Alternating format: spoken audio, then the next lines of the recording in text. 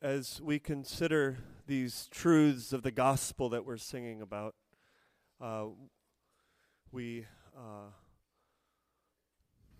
have the privilege today of having a gospel preacher with us this morning who will open the Word and further explain the truths of the gospel from the Word of God. Ronjour Locke is the pastor of Brooklyn Baptist Church in Baltimore, not New York.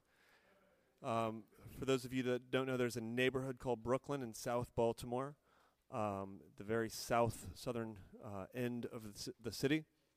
So we are a church plant, and Baltimore needs new churches. Baltimore also needs churches that are here, that have been here for years and years and years, that are older and have gone through some troubles, for young life to come into these churches and to revive them and revitalize them. And that's what Ronjour is doing down in South Baltimore. He's revitalizing Brooklyn Baptist Church, and it really is a privilege to have him with us today. I count him a good friend, and he's a lover of the gospel. Open your Bibles to 1 Peter. I'm going to read the text for today, and then just going to invite Ronjour to come on up. 1 Peter chapter 22, or chapter 1, verses 22 through 25. Having purified your souls by your obedience to the truth for a sincere brotherly love, love one another earnestly from a pure heart. Since you have been born again, not of perishable seed, but of imperishable, through the living and abiding Word of God. For all flesh is like grass, and all its glory like the flower of grass. The grass withers, and the flower falls, but the word of the Lord remains forever. And this word is the good news that was preached to you. The word of the Lord. At this time, our children can be dismissed to Sprouts. And if the Sprout leaders could just kind of stick your hand up, kids can go with our Sprout leaders as Ronjour comes. Let's give Ronjour a warm garden welcome.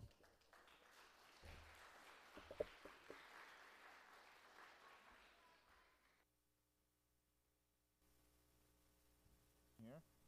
Everybody hear me? I've got a big mouth anyway, so doesn't matter if we're mic'd up or not, right? It's great to be here. I do consider your pastor a friend of mine. We've only known each other for the last few months, but we've already just been able to enjoy the like-mindedness and the joint passion that we have for the Lord Jesus and for the gospel here in Baltimore. I am in Brooklyn, and I've been there for about a year now, a little bit over a year, and our house hasn't been broken into yet, so I'm grateful for that. I consider that a milestone. But no, we're over there. We're having a great time. God is doing some very, very big things in Brooklyn. If any of y'all are down in the area, you cross the bridge, don't stop at Federal Hill, it's cool, and everything, but make it over the bridge to Brooklyn, and we would love to have you over there, worship the Lord with us as well, and be praying for us. We are in very much a forgotten part of Baltimore, a part of the city that many people would love to forget, but there are still people there. And if there are still people there, then there's still a need for somebody to stay and preach the gospel and make disciples. So be praying for me, Annie, our kids. Be praying for our church also, that God would raise up disciples among us there at the church. But not only that, but that God would even find it in His purposes and in His plan to send more laborers to the field. Because we obviously cannot do everything on our own. We need some help. So be praying that God would be raising up disciples, and that God would be raising up more hands to put onto the plow, so that we can reap the harvest that He has for us. Because the need is there, the opportunity is there to see souls come to Christ and to see their lives greatly transformed by the power of the cross. Amen. And with that, I'm very glad to be here and to see what God is doing here. On this side of town, we were driving, and it was pretty cool driving by and showing the kids, hey boys, check this out. That's where the Ravens play, and I must admit that my younger of my two boys, Noah, said, "Could we go there?" To which I said, "Well, you can go there, but you'll be all by yourself because the Ravens aren't playing." But that's typical of my son Noah. He would rather see the Ravens than hear Daddy preach. And if you notice that when you said it was time for kids to go, he got up pretty quickly and got out of here. So be praying for my son with support like that, But it's good to be here. It's good to see what God is doing in this area. And I have been praying for you over the last few weeks that God would continue to use you and equip you so that when you leave from this place, you may go ready to make disciples and ready to see this area transformed for the sake of the name of our great God and our Lord Jesus Christ. Amen? Well, as you've already heard, we are in 1 Peter chapter 1. And so since Joel has read it, let me pray, and then we're going to dive right in. All right? Let's pray.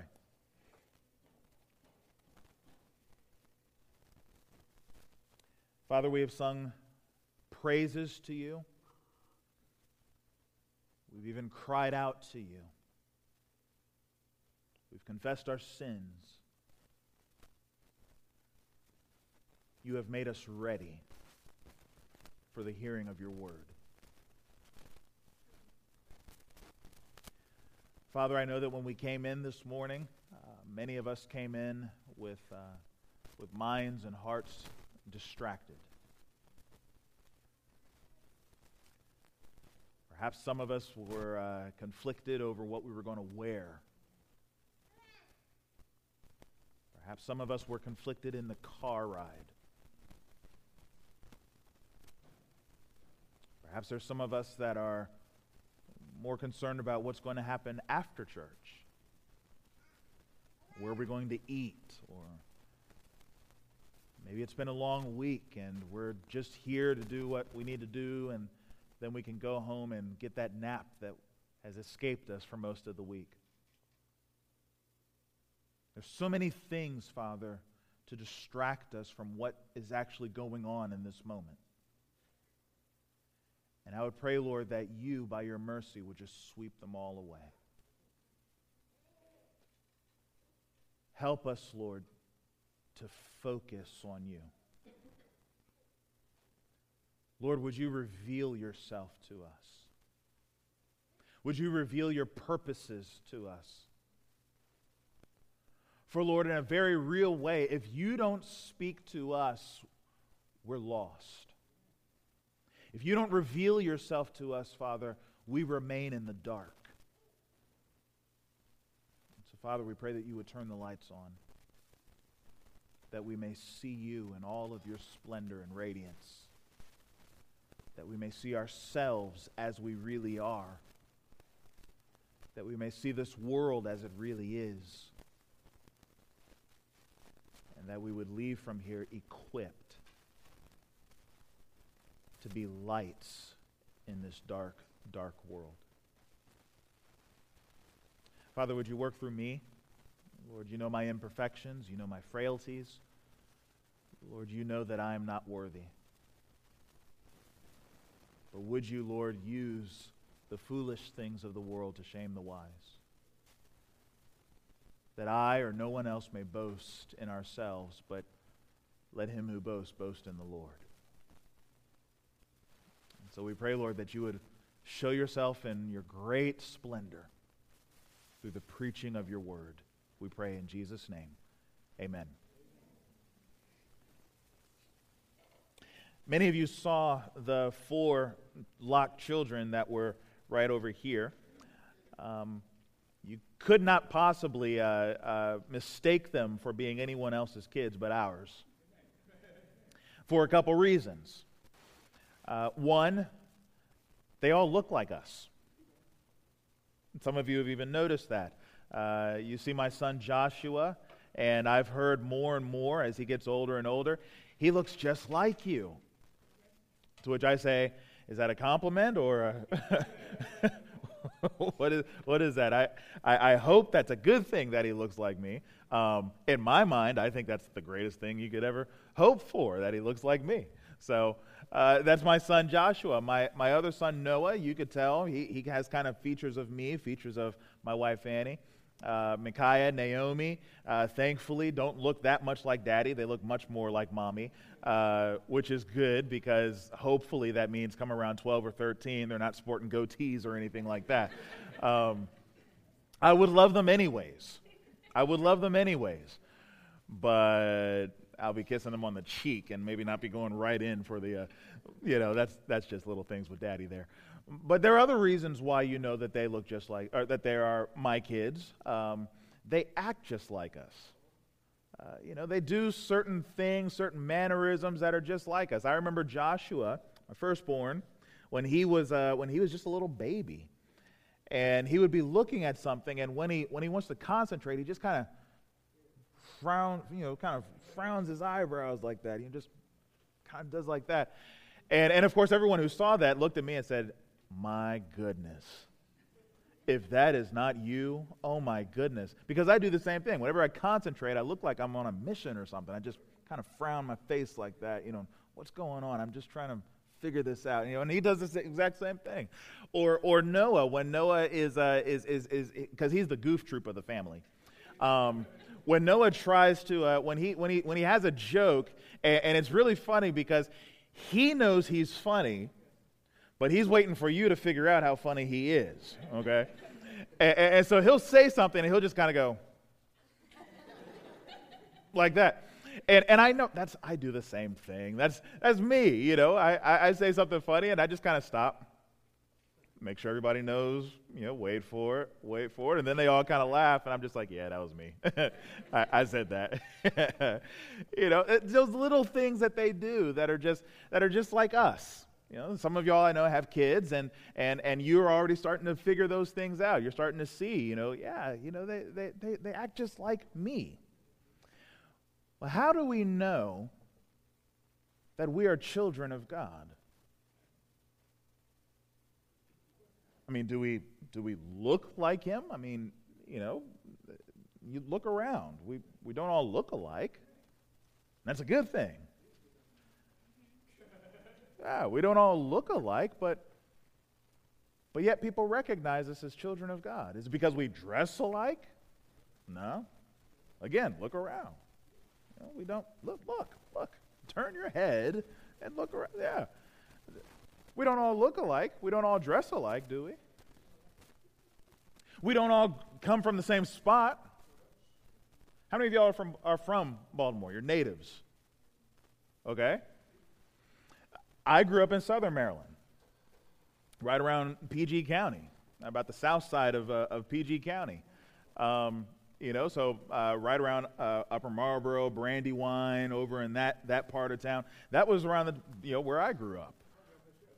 Where at? Oh, Boutsville. Okay, cool. Yeah. That's where I grew up. So we didn't all come from the same spot. My wife's from Pennsylvania. Don't hold that against her. I know Pennsylvania and Baltimore don't exactly get along, at least not in M&T Bank Stadium, but don't hold that against her. I've been working on her, passing her little tracts, putting them in under a pillow, things like that. I keep praying for her salvation. But anyways, there are all these things that we count as differences, but what is it that identifies us as children of God? You know what Jesus said? Jesus said this in John 13. Jesus said, "By this they will know that you are my disciples." Anybody know what the this was? Yeah. Yeah. By this they will know that you are my disciples when you love one another. The DNA that surges through our souls, that identifies us as children of God, that identifies that God is our daddy, is love.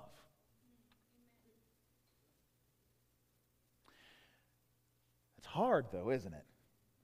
I mean, think about it. Love. Now, I know there may be some folks that may look at that and they say, Ronjour, it's not as bad as you think. See, I've got this love thing down. I love everybody. Really? Everybody? 7 billion people on the planet? You love all of them? There may be some others that may say, well, wait. See, I figured it out. See, I figured out a way that I can love people, but not like them. See, it's a cool way of loving. I love people without feeling anything positively about them. In fact, I don't even feel anything negative about them. I don't feel anything. I just love them. Right? So you know, I figured out this kind of language that we do as Christians. You know, we see somebody and say, hey, praying for you, bro. We don't pray for that person, do we? We just say it, praying for you.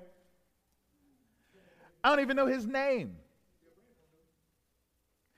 And I'm probably going to forget to pray for him by the time I get back in my car. And guess what? That person over there that heard I'm praying for you doesn't even expect me to pray for him. We go through life with this kind of Christianese, if you will, where we say, hey, you know, I love you, bro. Hey, I love you too, right back at you. But do we really love? Or are we just passing friendly lies to one another? We say, hey, man, be blessed. But do we really want that person to be blessed? How about this? We say, oh, man, you know, I love that person. That person is just a dear brother in the Lord. Or that person is just a dear sister in Christ. And that's what you say, of course, to the person's face. But then as soon as you leave their presence, you kind of go over, girl, let me tell you, did you see what she was wearing? I mean, oh my goodness.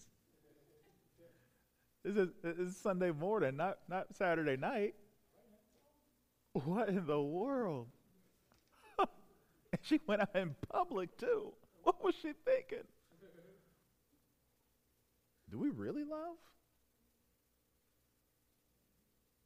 Or, of course, we do this a little bit more subtly. We won't necessarily say it to their faces. We won't necessarily say it behind their backs. We just tweet about it. I won't say it, but I'll put it on Facebook. See the problem? We're shortcutting love. We've developed this new bizarro type of love that says I can love somebody without caring for that person. I can love somebody without having a heart towards that person. I can love somebody, and in all honesty, you know, it doesn't even occur to me if that person is growing in the faith or if that person is struggling in the faith. It doesn't matter. What matters is Jesus said love, and I did something that kind of resembles that love, and so I can check that box. So I can pat myself on the back. Good Christian boy. Good Christian girl. But has the world really seen a witness and a testimony for the gospel of Christ? You know, it's funny that when the world sees that kind of fake, bizarro love, they know pretty instinctively that it's fake. You ever notice that? I'm sure you've heard when you've talked to somebody and tried to invite them here to the garden, and you said, "Hey, you know, why don't you come on over here?" Nah, I don't do that. Well, why not? Well, you know, it's just this church stuff, Christian stuff, you know. It just seems all fake to me. I mean, look on the news. You see these pastors that they talk and talk and talk about morality and all of this, and then you find out that they're embezzling funds. Or you find out about these pastors that talk about strong manhood and we need more men in the home and all of that, and they're secretly, molesting kids. Why should I come over here to your church and hear all this stuff about gospel, Christ dying, rising from the dead, yada, yada, yada, and then they go home and live the exact same lives that everybody else lives? Why should I care if they don't care? Do you see why it's so important to love? Do you see how crucial this is to our witness? By this they will know that you are my disciples, when you love one another. It's interesting because as I read here with Peter, Peter doesn't take much patience. He doesn't have much patience for the love but don't like type of dichotomy. He's not a big fan of that. I can tell that because of what he says in verse 22 here in 1 Peter 1. Look at the command there, right at the end. Love one another earnestly from a pure heart. That sounds like a whole lot of like there. Does it to you? Love one another earnestly. Earnestly means, the idea behind the word there in the Greek text, the New Testament was written in Greek primarily. When Peter's writing this here, the word he uses for earnestly, it carries the idea of taking it to the distance. You're going the distance in your love. Okay? You're not just loving to get the box checked, but you're loving with an intensity of a passion for one another. And he says to do so from a pure heart. In other words, my love is not fake. I'm not holding back in my love. I'm not giving you a certain type of love, lip service, if you will, but my heart is saying something differently. No, my heart is connected here with my words and saying, I wholeheartedly, intensely, passionately, fervently love you. And Peter says that's the kind of love that should characterize the garden.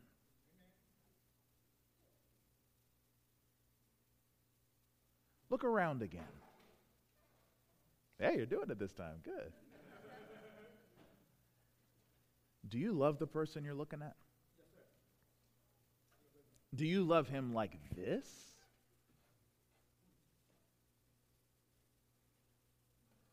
Can you say that your time here at the garden has been characterized by this intense love for one another?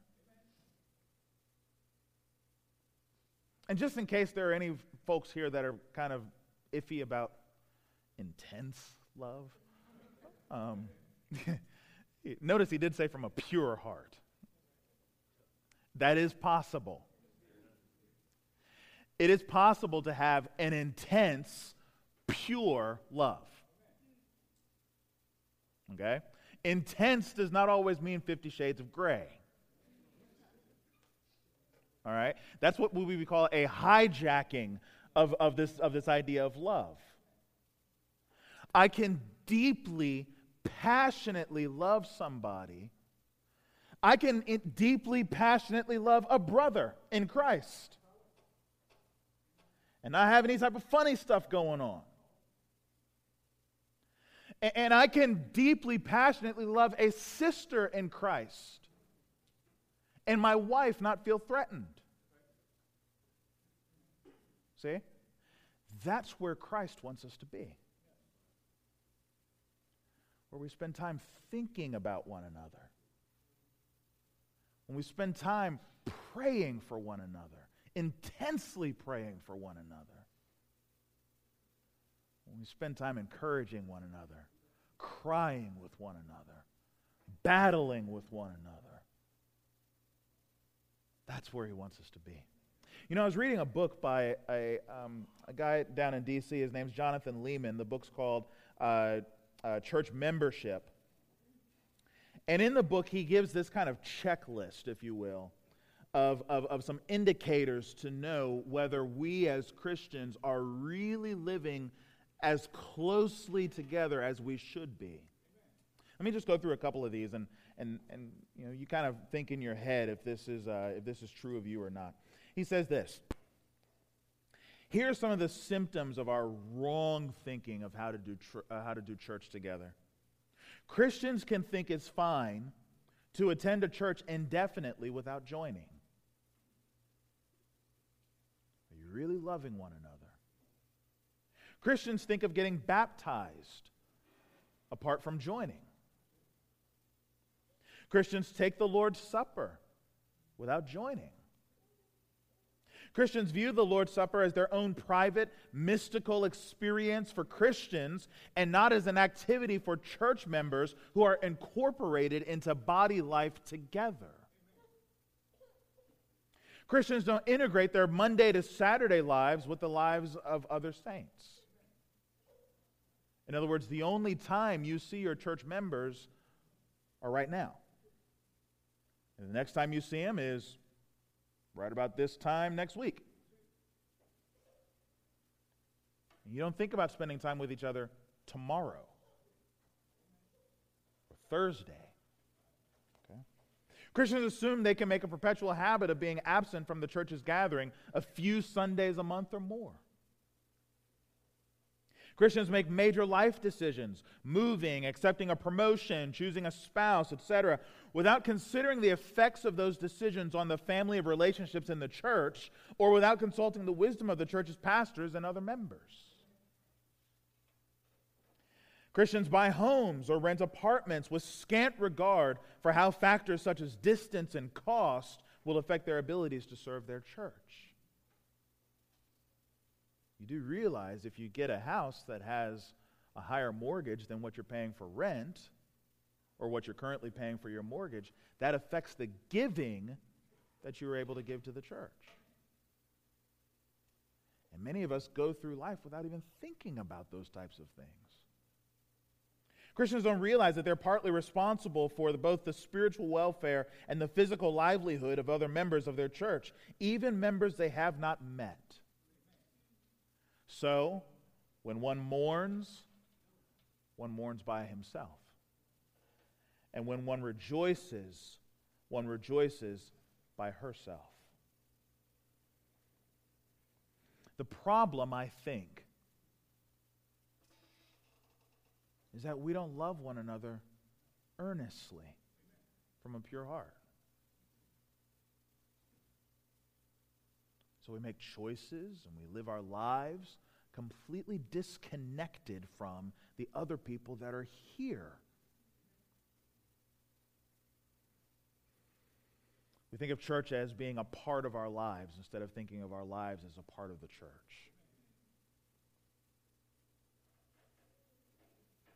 Now do you start to see how hard it is? Or starting to feel my pain as I'm reading this and I'm going, Lord, I don't know if this is possible. How do I have this type of intensity in my love for one another, for my fellow brothers and sisters in my church? And not only that, but to actually have it and then to have it sustained through all of my days. Lord, how am I supposed to do that? How is that supposed to happen? Which is why if you can understand why there's some folks that say, well, then maybe our understanding of love is just wrong. Maybe it's not supposed to be so intense, and so we just kind of downgrade it to love but don't like. That's manageable. I can do things for people and not like them. I do it all the time. But that's not the kind of love that God is calling for. So then how are we Christians going to have this kind of love? How is it possible for us to have this kind of love for one another? Is it possible for us to have this kind of love for one another? Well, Peter, I'm preaching Luke at Brooklyn. That's why I said Luke. I'm going right back to it next week, so I've got Luke on my mind. Peter gives two reasons here. Okay? Two reasons. I'm just going to show you right here. Verse 22, reason number 1, having purified your souls by your obedience to the truth for a sincere brotherly love. In other words, you purified yourself for this purpose. Reason number 2, you see in verse 23 and following. Since you have been born again, not of perishable seed, but of imperishable, through the living and abiding word of God. For all flesh is like grass, and all its glory like the flower of grass. The grass withers, the flower falls, but the word of the Lord remains forever. And this word is the good news that was preached to you. Reason number 1, you were purified to love one another. And reason number 2, you have been born again to love one another. Okay? So we're going to just look at those two reasons, and then we're going to go love one another. Okay? Lord willing. Let's see. Reason number 1. Having purified your souls by your obedience to the truth for a sincere brotherly love. You think purified, you think cleansing, things like that. There are some folks that looked at that and they said, well, that's talking about baptism, sort of the ritual cleansing for the believers. But that's not really what he's talking about. He doesn't say having purified your souls by baptism. He says having purified your souls by what? By your obedience to the truth. What's he talking about there? Does that just mean, well, if I just do the right things, then I'll be clean? No. Look at chapter 2. Look at chapter 2 and notice in verse 7.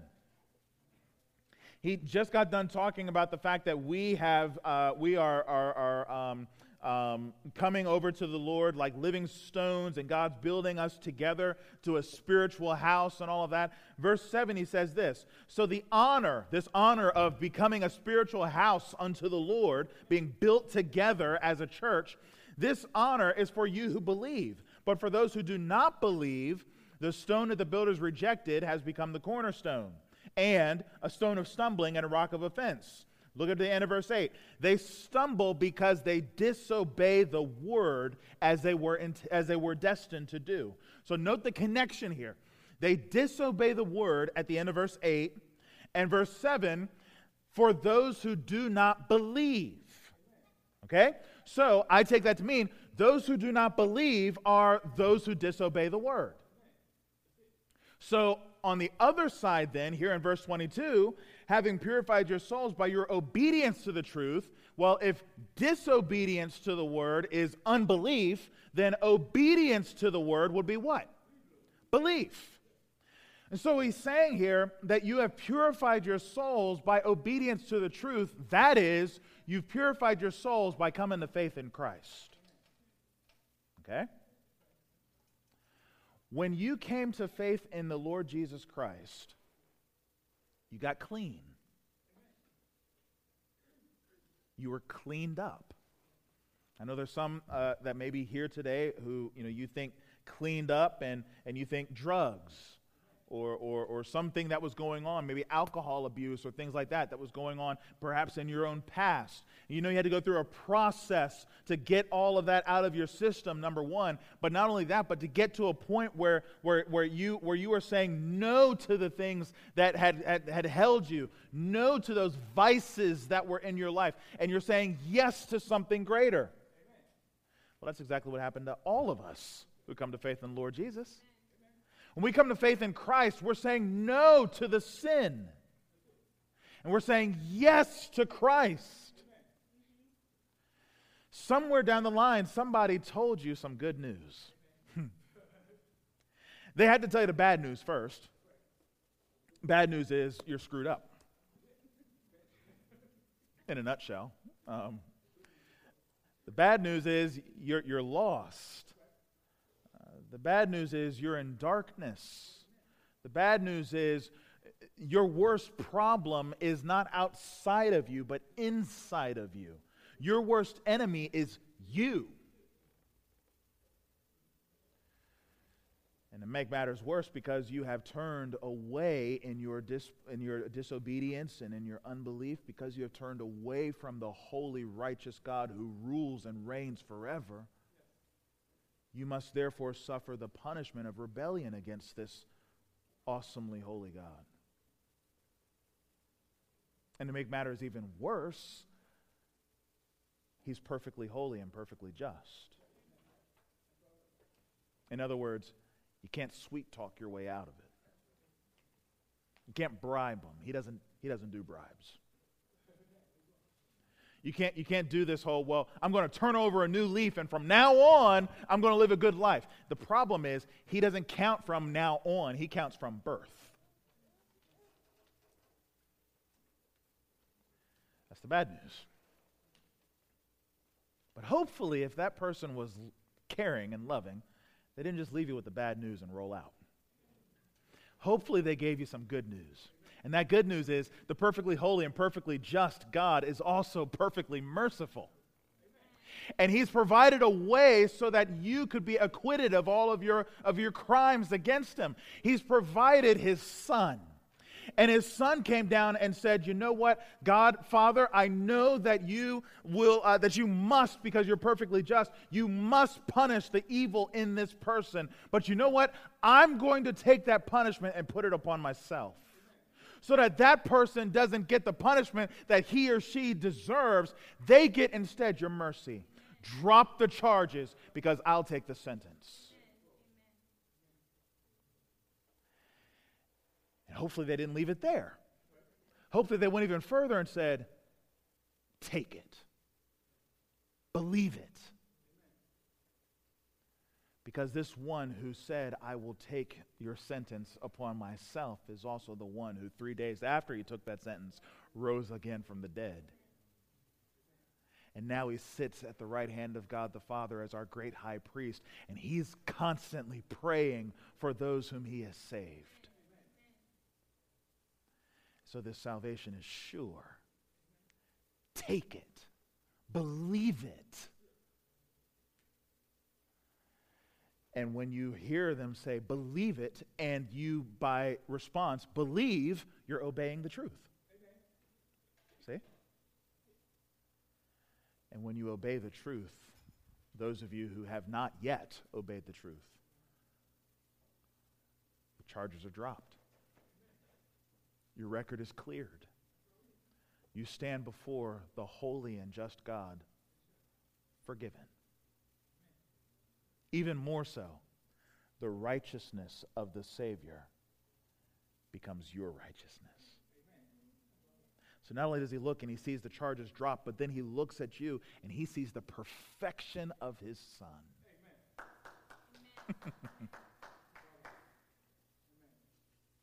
And you're pure. You're cleaned. Now, so that's already happened.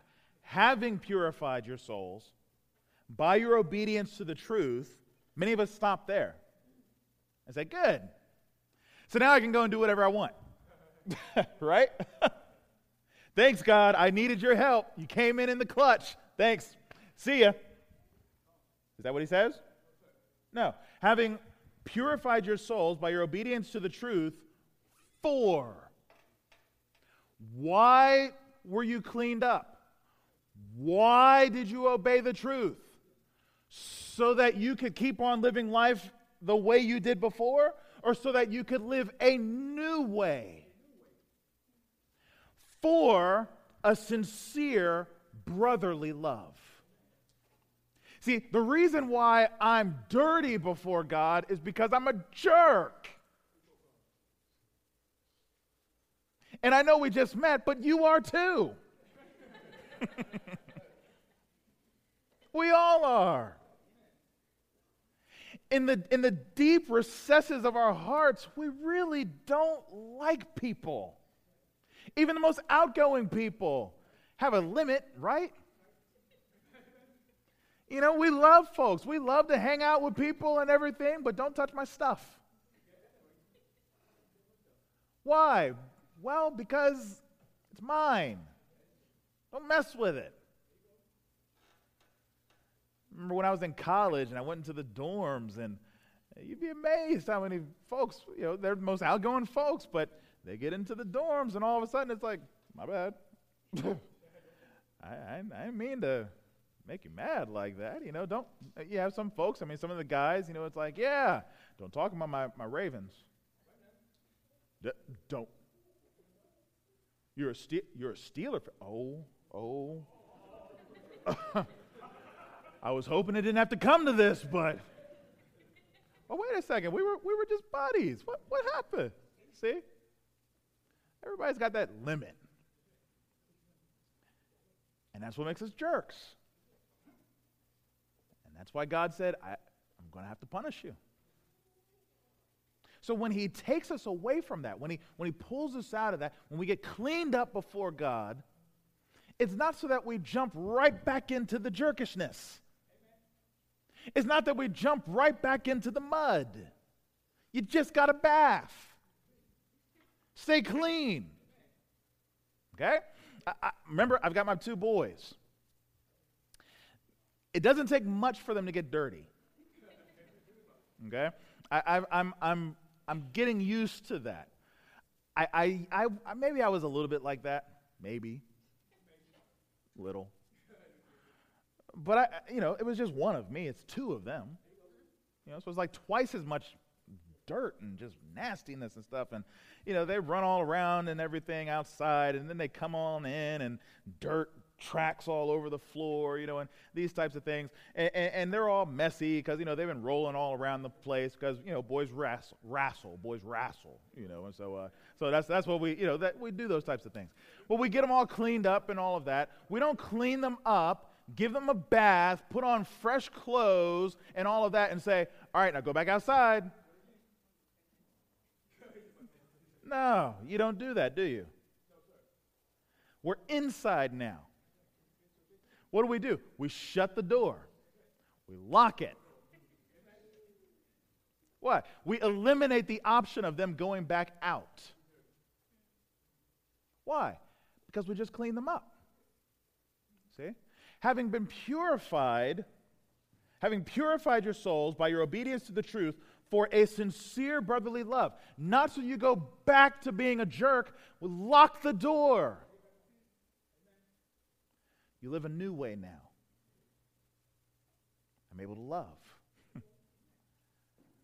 I'm able to love fervently. He says here, for a sincere brotherly love. Sincere, the word behind that, I think you'll appreciate this, is the word anupakritos. Does that sound like anything to you? Hypokritos. What does that sound like? Sounds like hypocrite, hypocrisy. That's exactly right. Back in those days, the ancient Greeks, they loved theater. Are there anybody that's in theater? Any drama or anything like that? Okay. There's one. Okay. You have those 2 masks, you know, in the old Greek times where they had the 2 masks. One was a smiley face, one was a frown face. And the hero would wear the smiley face, and the villain would wear the frowny face and all of that.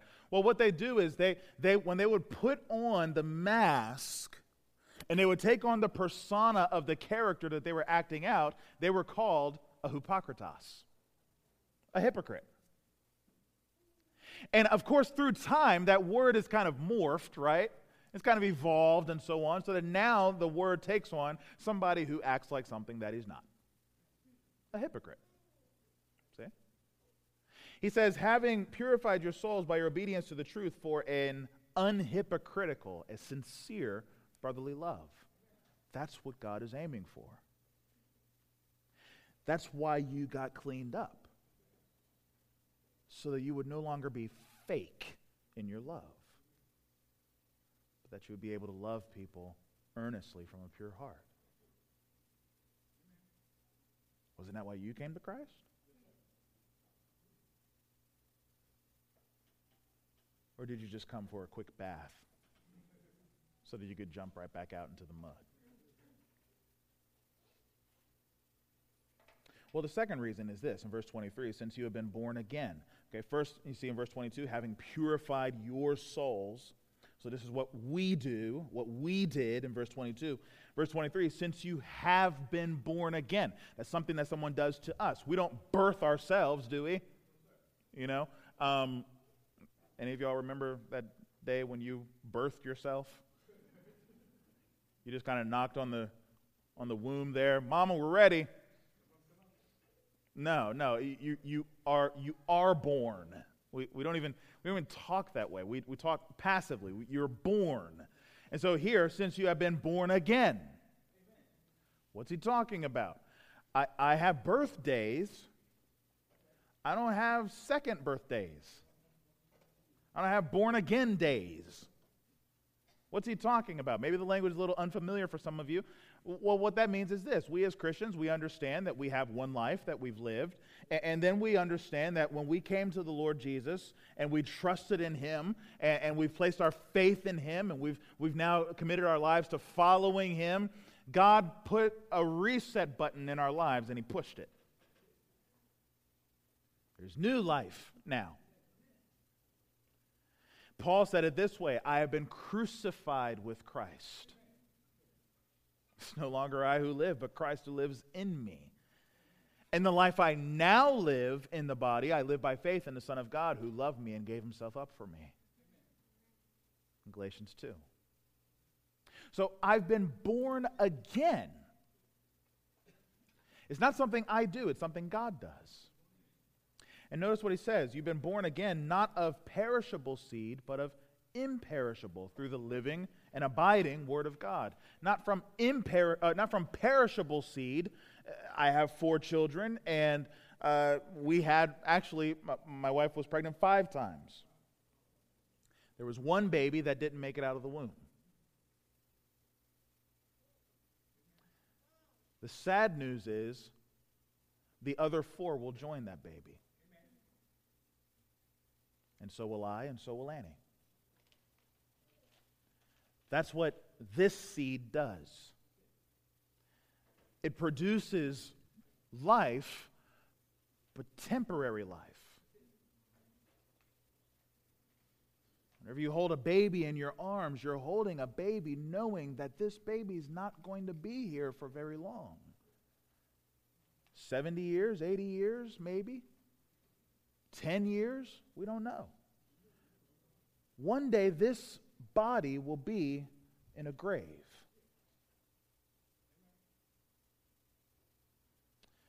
But the seed of new birth is not like the seed of old birth.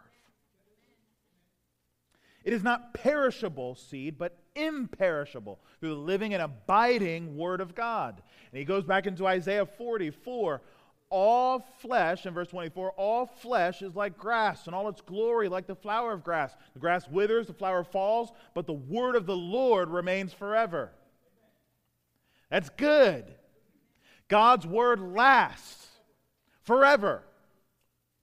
Question: what does that have to do with loving one another?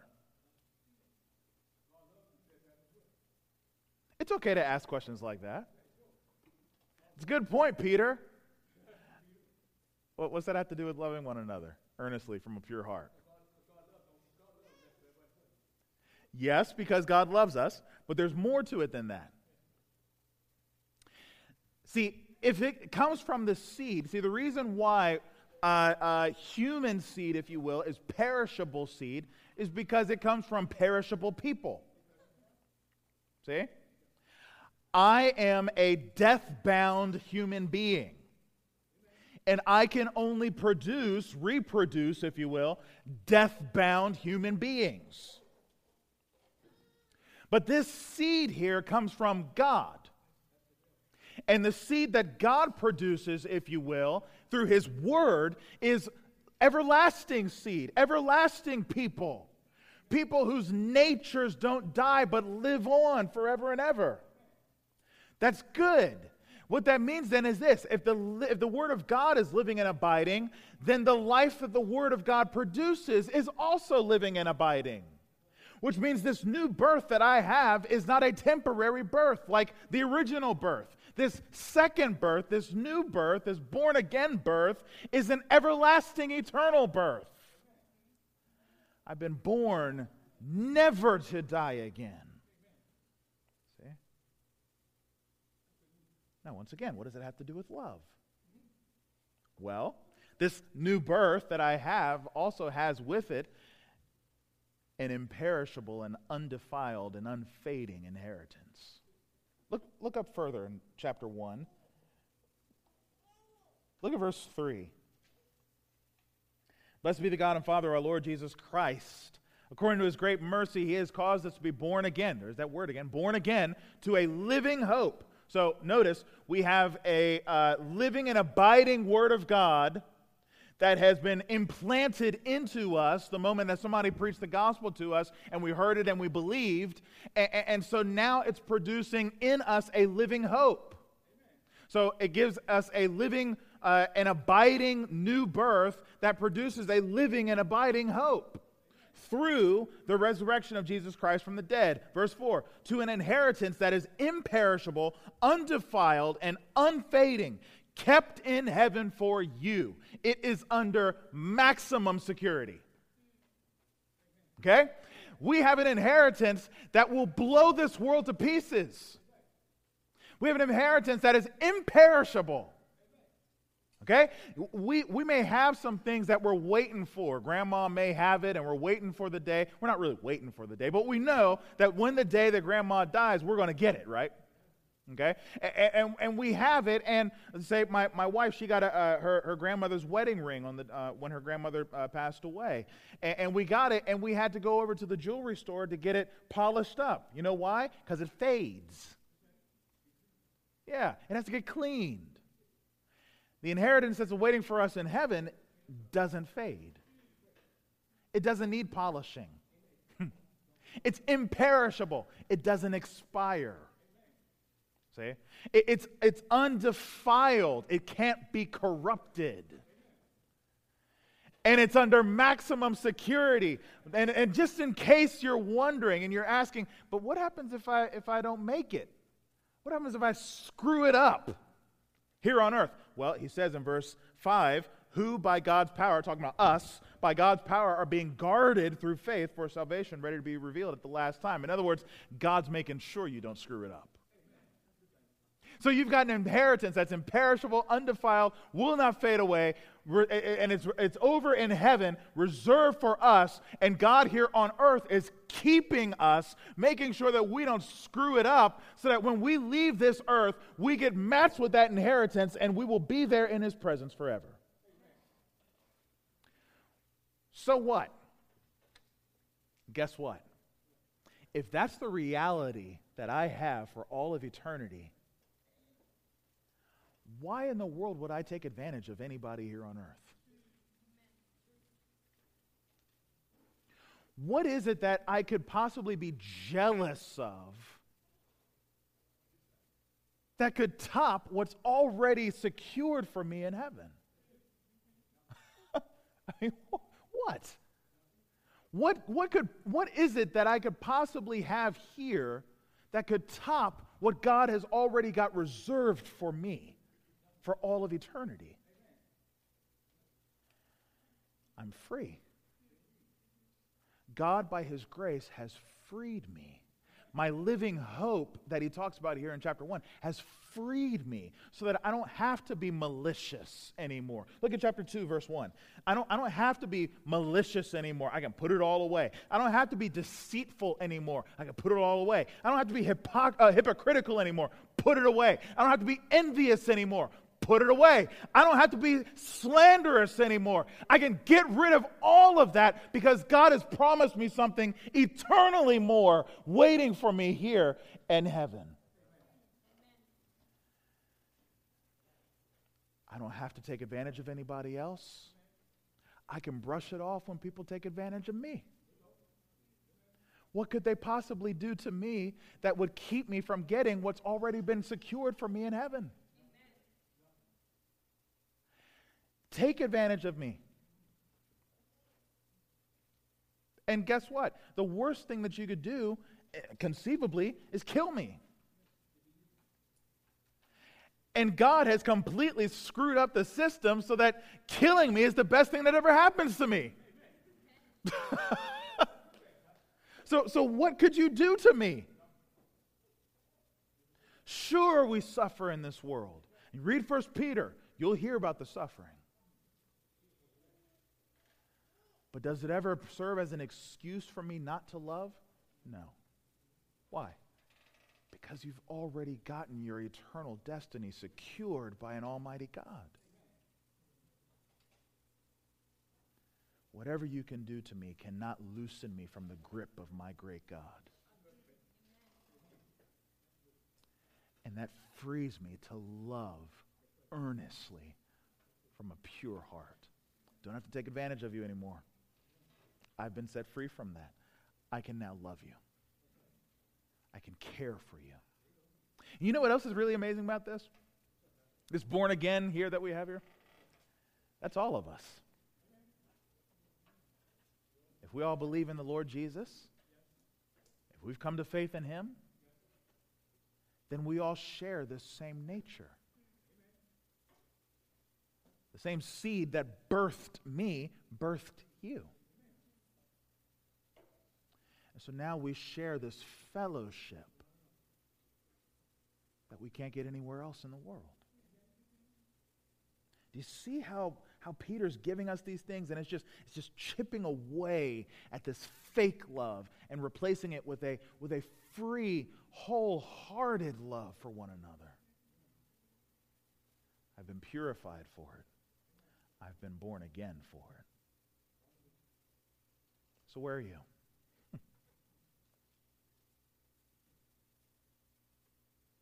You say, Ronjour, I can't love this way.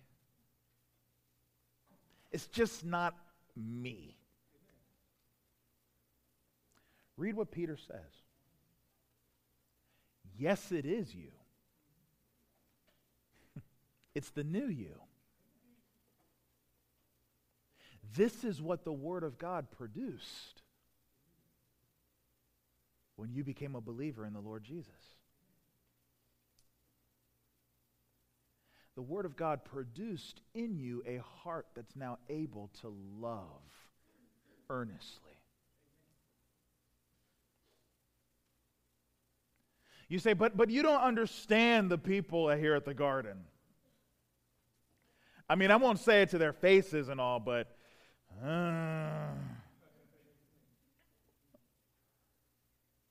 think about the opportunity that you have to cultivate a different culture.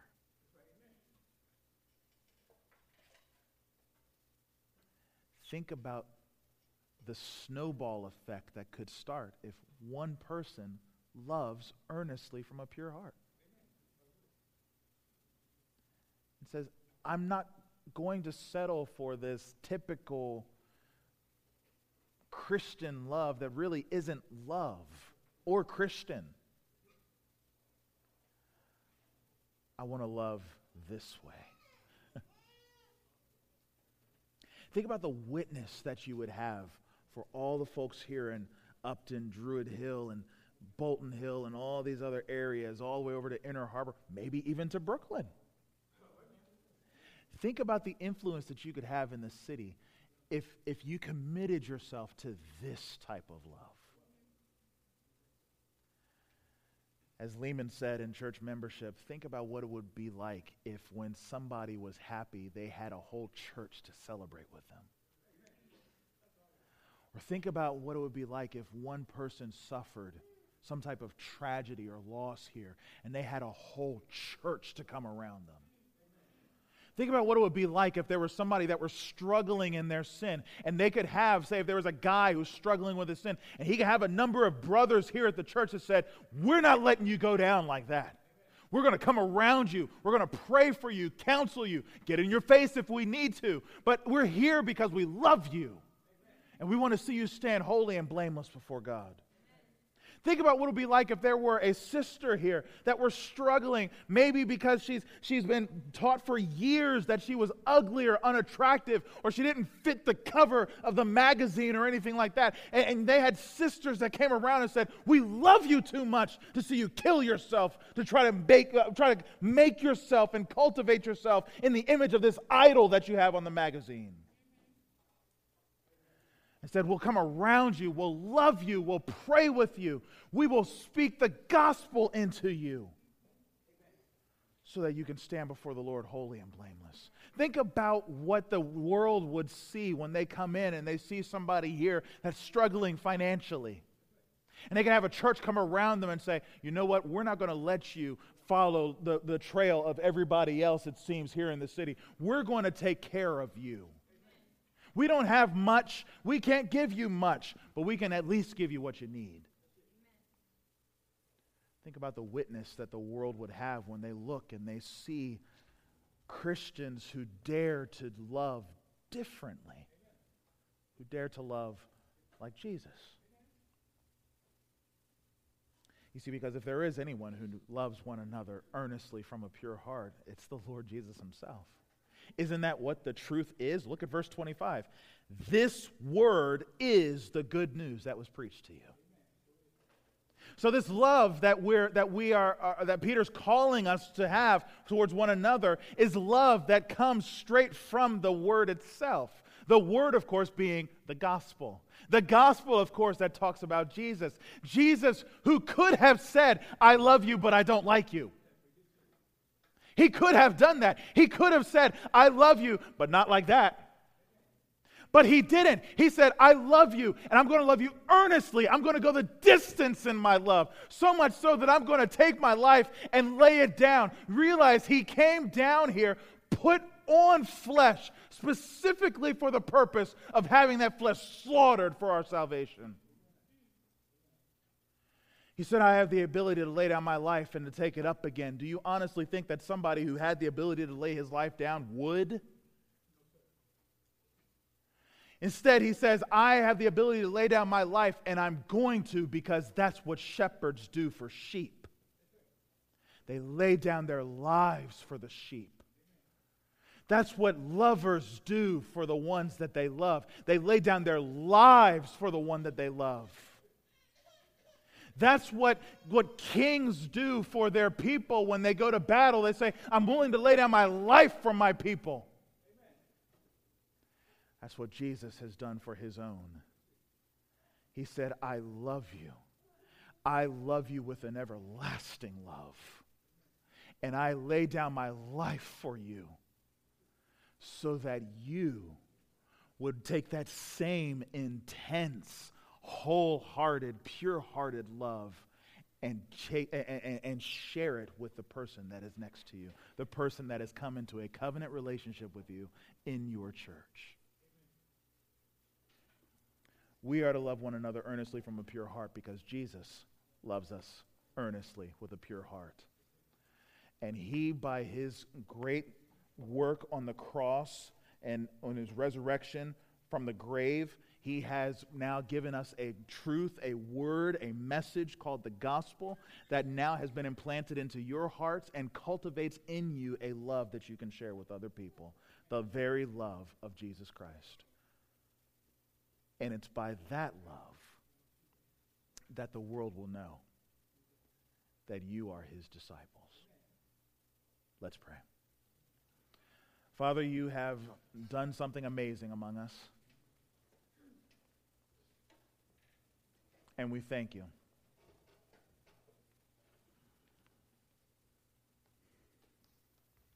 Thank you, Lord, that we don't have to love this way, left to our own resources. It would be impossible for us to love this way without the life-giving truth of your word, without the new birth creating power of the gospel. Thank you for Jesus and for his great love. And we thank you for the opportunity to love one another in such a way as to show that Jesus loves them too. So, Father, would you do an amazing work among us here at the Garden? Would you do an amazing work among all of the churches here in Baltimore? That the world may look and see that there's something different about these Christians. They love one another earnestly from a pure heart. There may be some here that you've heard this, and maybe you've heard it before, maybe you haven't heard it before, but you've never loved anyone earnestly like this simply because you can't. You don't have the power of Christ in you because you have never obeyed the truth. The truth says that Jesus has died on the cross for your sins and has risen from the dead. The truth is, if you come to faith in the Lord Jesus, your sins will be forgiven. The truth is, if you believe in Jesus, you will be abled and freed, cleaned up, so that you could love one another. Now is the time for you to obey the truth. It's not a matter of options. It's a matter of obedience. You have been commanded to believe in the Lord Jesus.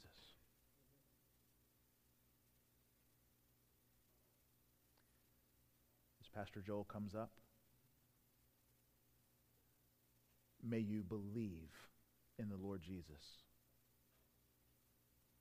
We would love to talk with you. We'd love to pray with you. But don't leave here in disobedience.